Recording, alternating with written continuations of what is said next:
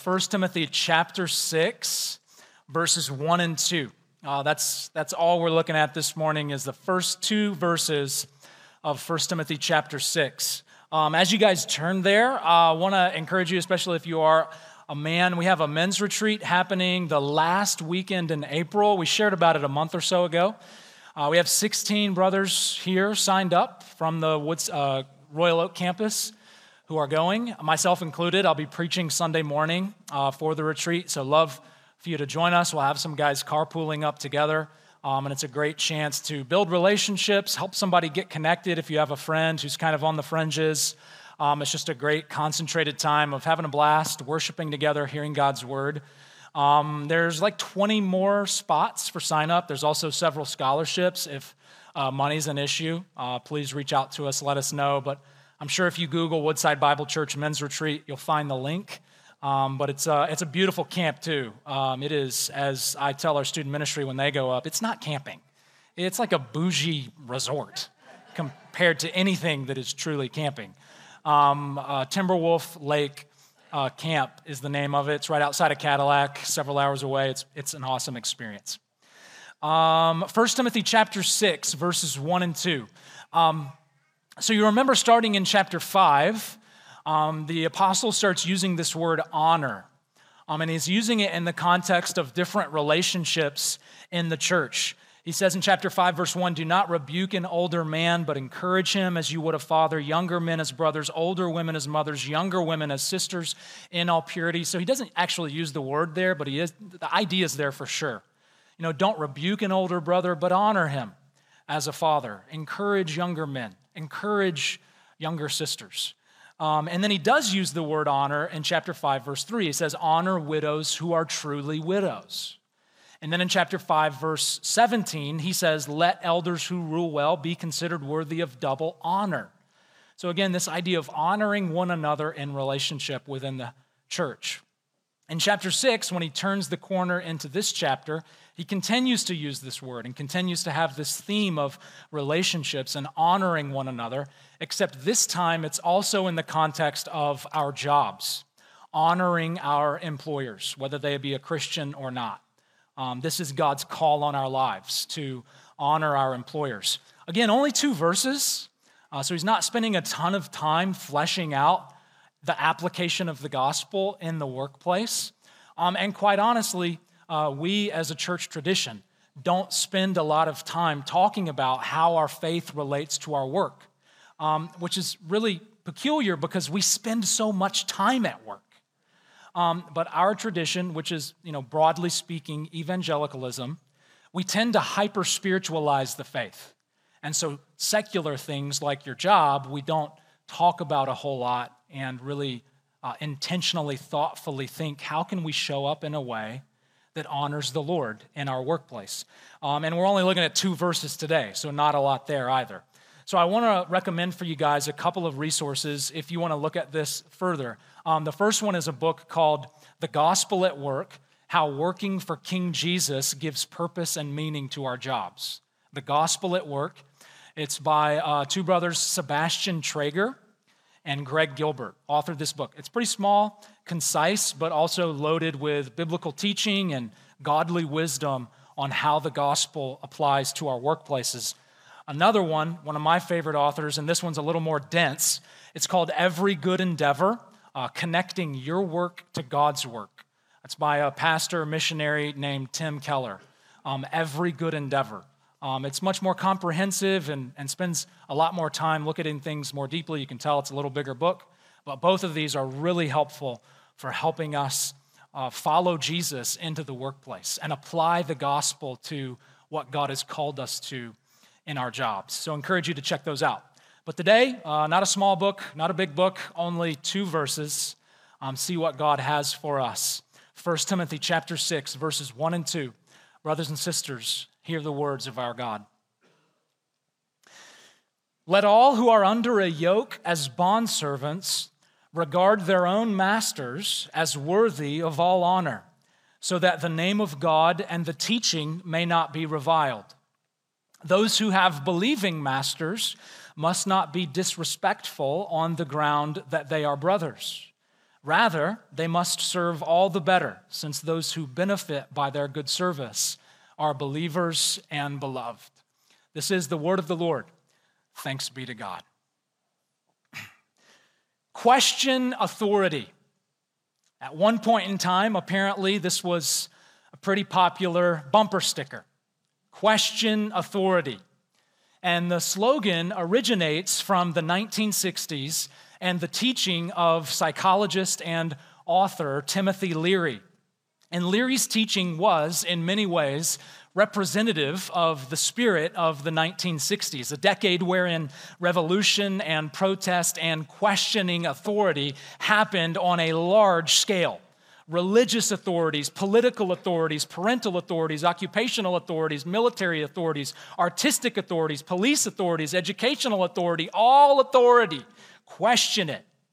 And this spirit of rebellion, this spirit of pushback led to societal disturbances and cultural transformations that are well known, and many of them still with us today.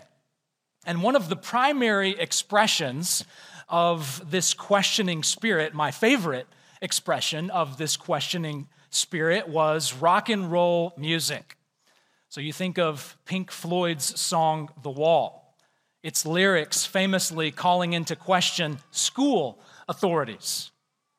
We don't need no education. We don't need no thought control, no dark sarcasm in the classroom. Sing it if you know it. Hey, teacher, leave those kids alone. All right, we just identified every pagan in the room. So point at them. I wonder if I quoted a hymn like that, you guys could follow along. I'm just kidding. So the lyrics protest that education is thought control. You know, you're just trying to control me with your educational authority. Therefore, leave those kids alone, teacher. One more example from a more recent artist, John Mayer. This song is called Who Says? And the lyrics go like this. Who says I can't get stoned? Turn off the lights in my telephone. Me in my house alone. Who says I can't get stoned? Who says? Who says I can't smoke dope? Who says I can't put whatever drug I want to in my body? So especially since the 1960s, we live in what some have called an anti-authoritarian age. But in some ways, this may be an exaggeration because as we look further back in human history, as we look at Scripture, humans have always struggled with authority and submitting to it. You can even see this in the earliest chapters of the Bible. When Adam and Eve fell into sin, you remember God, their creator, commanded them not to eat from the tree of the knowledge of good and evil, but they eventually decide, hey, we're going to forge our own path. We're going to do things our own way. And we're told that they wanted to be like God. They didn't want to submit to God. They wanted to take his place and be their own authority. So this resistance and struggle with authority has always been with us, and it goes all the way back in our history, way before the 1960s. And likewise, what we see in today's passage is that some of the earliest Christians struggled with occupational authority. They struggled with submitting to their employers. And in many ways, it would make sense that they would struggle like this. We can have sympathy with them, I think, because oftentimes these bondservants, as Paul calls them here, oftentimes these bondservants were stuck in their employment situation because of debt they owed to their masters, so they would sell themselves essentially into slavery in order to pay off their debt. Well, many of these servants would then hear and believe the gospel of Jesus, the gospel that announces freedom for the captive, the gospel that announces good news for the poor. So, for example, in John chapter 8, Jesus says that whoever abides in my word will know the truth, and the truth will set you free. It's a beautiful part of the gospel. Another one in Galatians chapter 3, the Apostle Paul says that many of society's ranking systems are all leveled out by the gospel. He says that in Christ there is neither Jew nor Greek. In Christ there is neither slave nor free. In Christ there is neither male nor female. You are all one in Christ. And all this gospel truth is a remarkably liberating message for someone who is poor, for someone who is a bondservant or a slave. That's why so many on the margins of society were drawn to Jesus, because of this message of freedom and equality in Christ. So you can see how these early Christians would then respond, hey, I'm free in Christ. Who is the emperor to tell me what to do? Who are my parents to tell me what to do? Who is my employer to tell me what to do? So you can see how even though they've become Christians and submitted their lives to Jesus, this struggle with authority is kind of started all over again. And a big part of the apostles' initial effort to disciple the first generations of Christians was to teach them that, yes, we are under the higher heavenly authority of Jesus, but we still have lower earthly authorities as well. Yes, we are citizens of heaven through Jesus, but we are still citizens of Michigan and got to submit to our governor. Yes, we are members of God's family through faith in Jesus, but we are still members of our biological family and we honor our parents. And as it relates to the workplace, yes, we are laborers for God. We are co-workers in the gospel, but we are still laborers for GM or Costco or Royal Oak School System or whoever you work for. So listen to the way Paul puts it in Colossians chapter 3, verses 22 through 23. He's writing to the church in a city called Colossae, and he says to them, "Bondservants, obey in everything those who are your earthly masters. Obey them not by way of eye service. Obey them not as people pleasers, but obey them with sincerity of heart, fearing the Lord. Whatever you do, work heartily as for the Lord and not for men." So Paul says we don't disobey earthly masters because of our freedom in Christ, just the opposite. We obey them and work heartily for them because of our relationship with Christ. Paul says, obey your earthly masters because you fear the Lord. And when we look at his instruction on this same topic in 1 Timothy, he's going to share two results from faithfully honoring our employers. First, he says that we uphold the gospel through our faithful service to our earthly employer. We uphold the gospel through faithfully honoring our employers. So look again at verse 1. Paul writes to the church, "Let all who are under a yoke as bondservants regard their own masters as worthy of all honor." So we have to acknowledge here that those Paul is speaking to are not in exactly the same situation as you and I have to our employers. So first, you notice he refers to them as bondservants. And this is a kind of employment that is not necessarily voluntary. So by contrast, my employment to you guys, my employment to Woodside Bible Church is voluntary.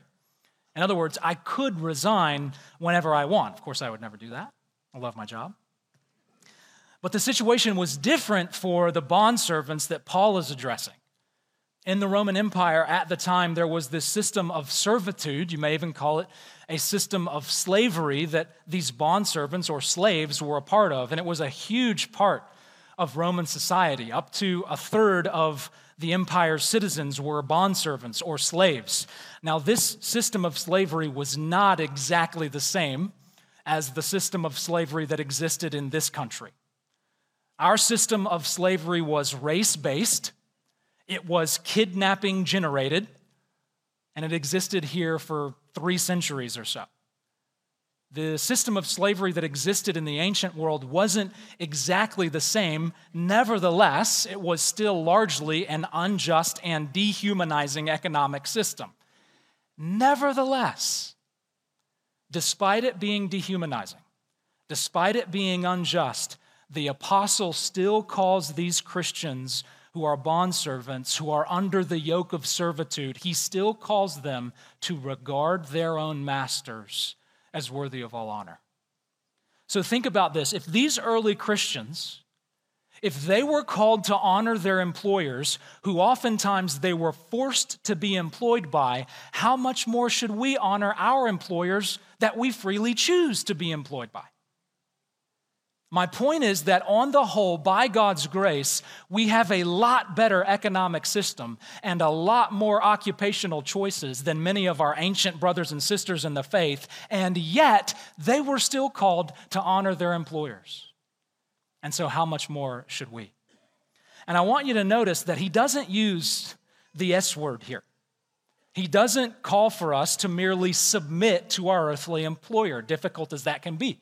Offensive as that can be at times when we are commanded to submit. But by directing us to honor our employers, this is potentially an even more difficult command. Because I can submit to someone and not honor them, right? I can submit to someone and hate that someone. I can submit to them and completely disrespect and disparage them the whole time that I'm submitting. So the apostle here actually has a deeper challenge. What I mean is that to honor someone is a matter of our heart's posture toward them.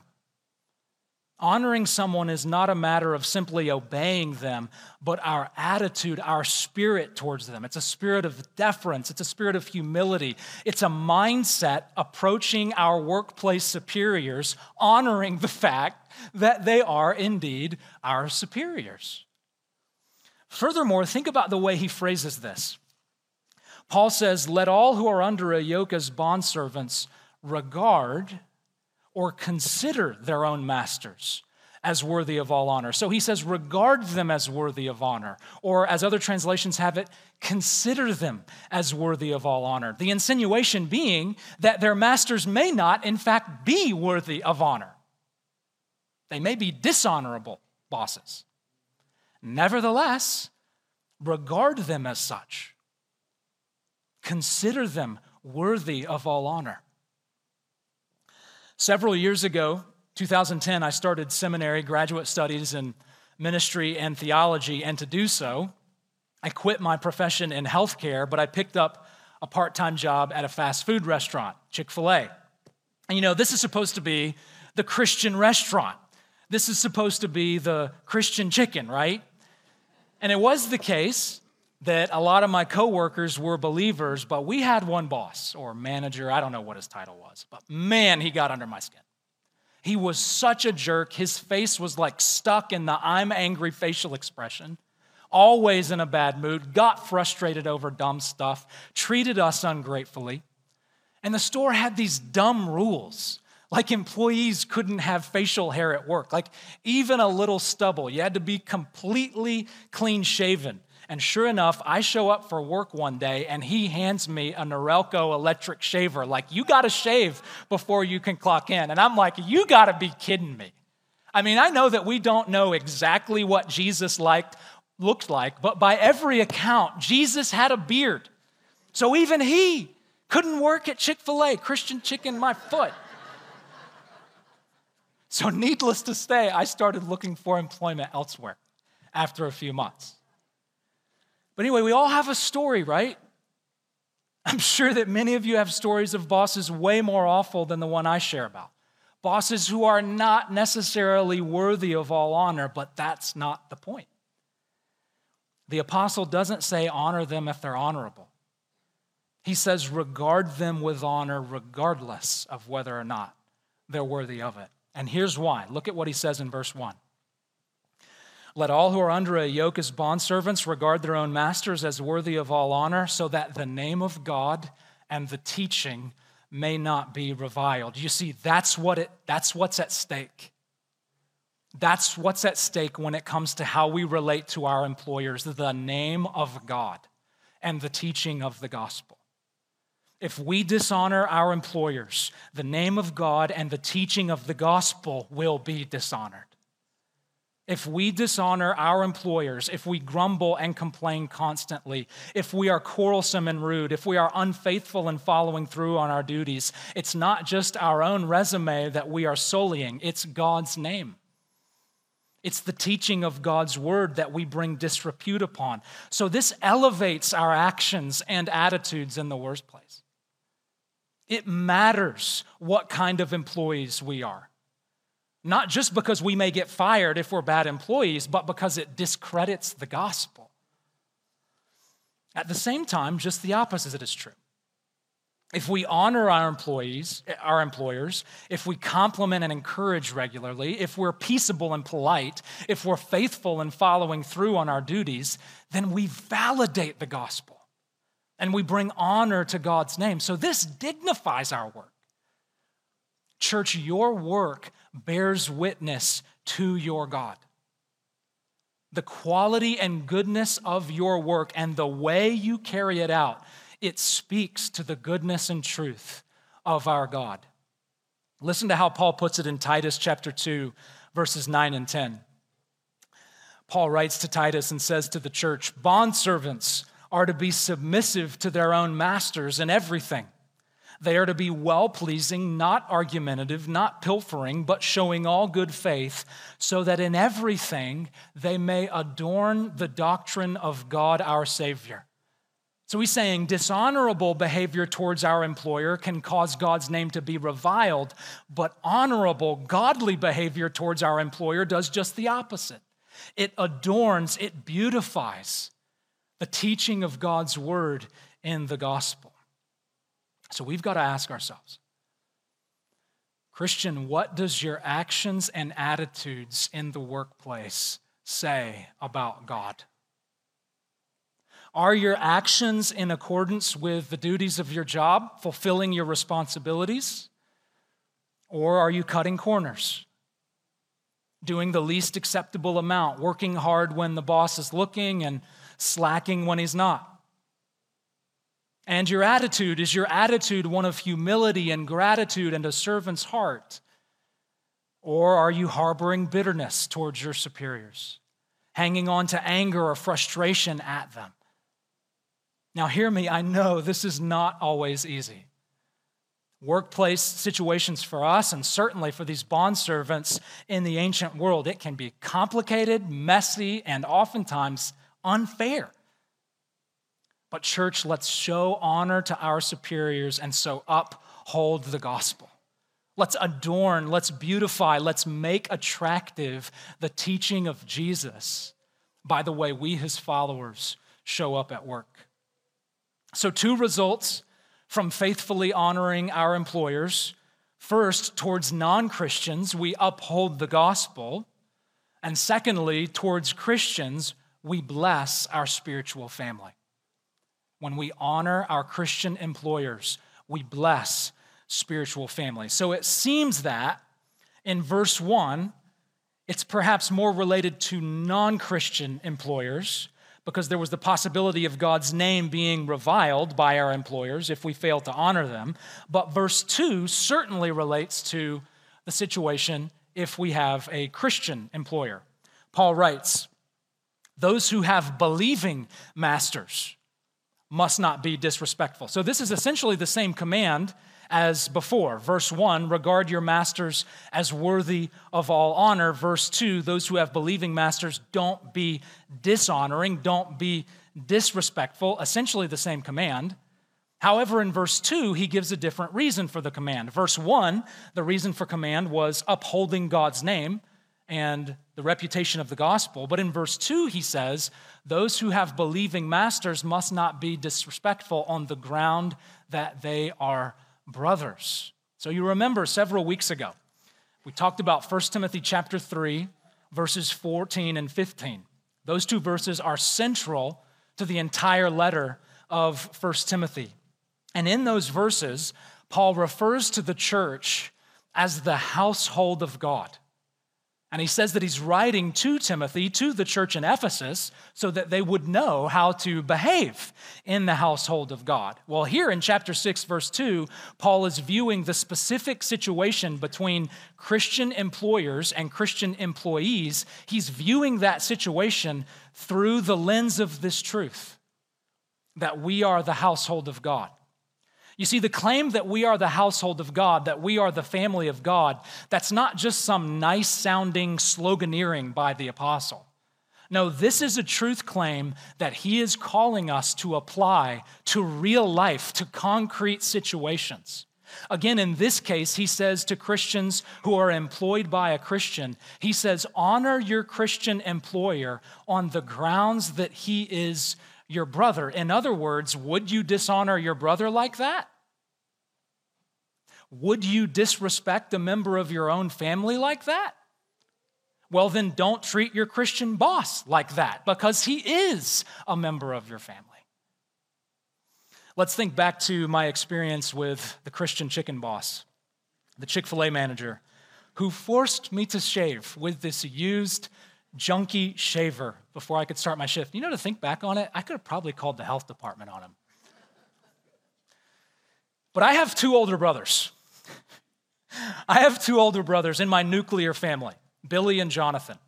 And what Paul is saying is, CT, when your Christian boss asks you to do something that you don't want to do, almost imagine that it's Billy or Jonathan asking you to do it. Because that Christian chicken boss in Christ, he is as much your brother as Billy or Jonathan.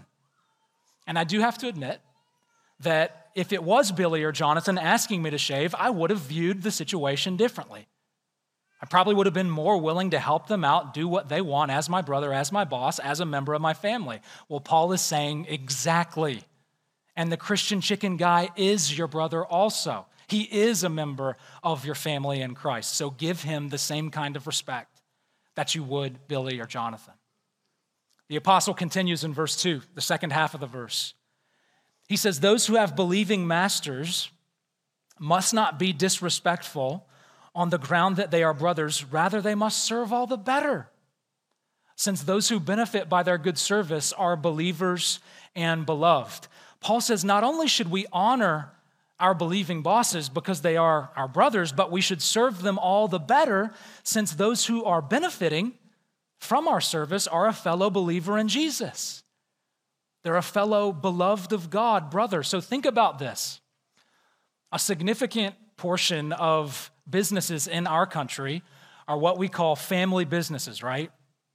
These are businesses that are family owned and family operated. The husband and wife own the business. The kids grow up and run the business. A lot of companies operate this way because it's a way to not only make a living, but a way to more directly benefit your family through the business that you're growing, as opposed to working for a large company that's owned by nameless, faceless shareholders. Well, again, Paul is saying if you work for a family, if you work for a fellow believer, you are directly benefiting your family, as in a family business. Because those who benefit from your good service, they too are believers and beloved. So work all the harder, serve all the better. So I have to ask you, are you viewing your relationships at church and the interactions that happen here through the lens of family? Are you viewing your relationships at church and the interactions that happen here through the lens of family? Because that's what the apostle's doing here. The apostle views this dynamic and the relational tension between Christian employees with their Christian employers. He views that dynamic through the lens of family. If he is in Christ, your boss is your brother or sister. So if you have a Christian boss, imagine him as one of the members of your family, because he is one of the members of your family. And so how does that change your attitude? How does that change your actions? Because in Christ, we are spiritual family. In Christ, we are the household of God. Let's view one another that way. Let's treat one another that way. Let me apply this to a completely different situation in the life of our church, but one that many of us have experienced in the last 48 hours. Many of us here this morning, and many of us across our faith family, lost power starting Friday night. And thankfully, this did not happen to me and my wife, but I can tell you that if it had, we would have, without second thought, packed up our car, gotten all the kids ready to go, and gone straight to my in-laws who live in Beverly Hills. And wouldn't even have knocked, would have walked right in, started to make ourselves comfortable. I for sure, as I always do when I go there, checked out the fridge, checked out the pantry, and my in-laws wouldn't have said anything, at least to my kids and my wife. They wouldn't have said anything because they view us as family. They treat us like family because that's how we are. That's who we are. And so it was just this automatic response that we have had in different situations. Thankfully, we didn't this weekend. But there's an open door. There's open hands, there's open hearts, there's open pantries for us to Meg's family because they are our family. And gratefully, I heard stories from some of you here who were able to experience that in the context of this faith family. Because some of you don't have nuclear family in Oakland County, but you do have spiritual family here at this church. And so there was an automatic invite. There was an understanding that, yes, we're brothers and sisters. Yes, we view one another like that. So of course, come over. So of course, I'll come help you. Because you see, the exact same thing is happening that Paul's calling for here. We're viewing one another through the lens of family. On the grounds that we are brothers and sisters in Christ, we're treating one another accordingly. That's what's happening here in the ancient church, and that's what's happening here by God's grace in the contemporary church that is Woodside Royal Oak. But we constantly need to be called to this. We constantly need to hear the truth and have it affirmed in our hearts that yes, we are God's children, and that means that we are a part of God's house with our brothers and sisters. Because the truth is that the spirit of 1960s goes all the way back to the original 60s, the 60s AD, when Paul wrote 1 Timothy. The spirit of the 1960s goes even further back, all the way to the garden. Honoring authority, submitting to authority is not always easy. Sometimes it's our sinful pride that gets in the way. Sometimes it's the authority that we're supposed to be submitting to that is not worthy of honor because of a bad boss or an unfair situation. There are all sorts of obstacles to submitting as we should. But being citizens of heaven, church, it doesn't mean that we have no earthly ties. It doesn't mean that we have no earthly responsibility. In fact, we are called as followers of Jesus to be exemplary earthlings.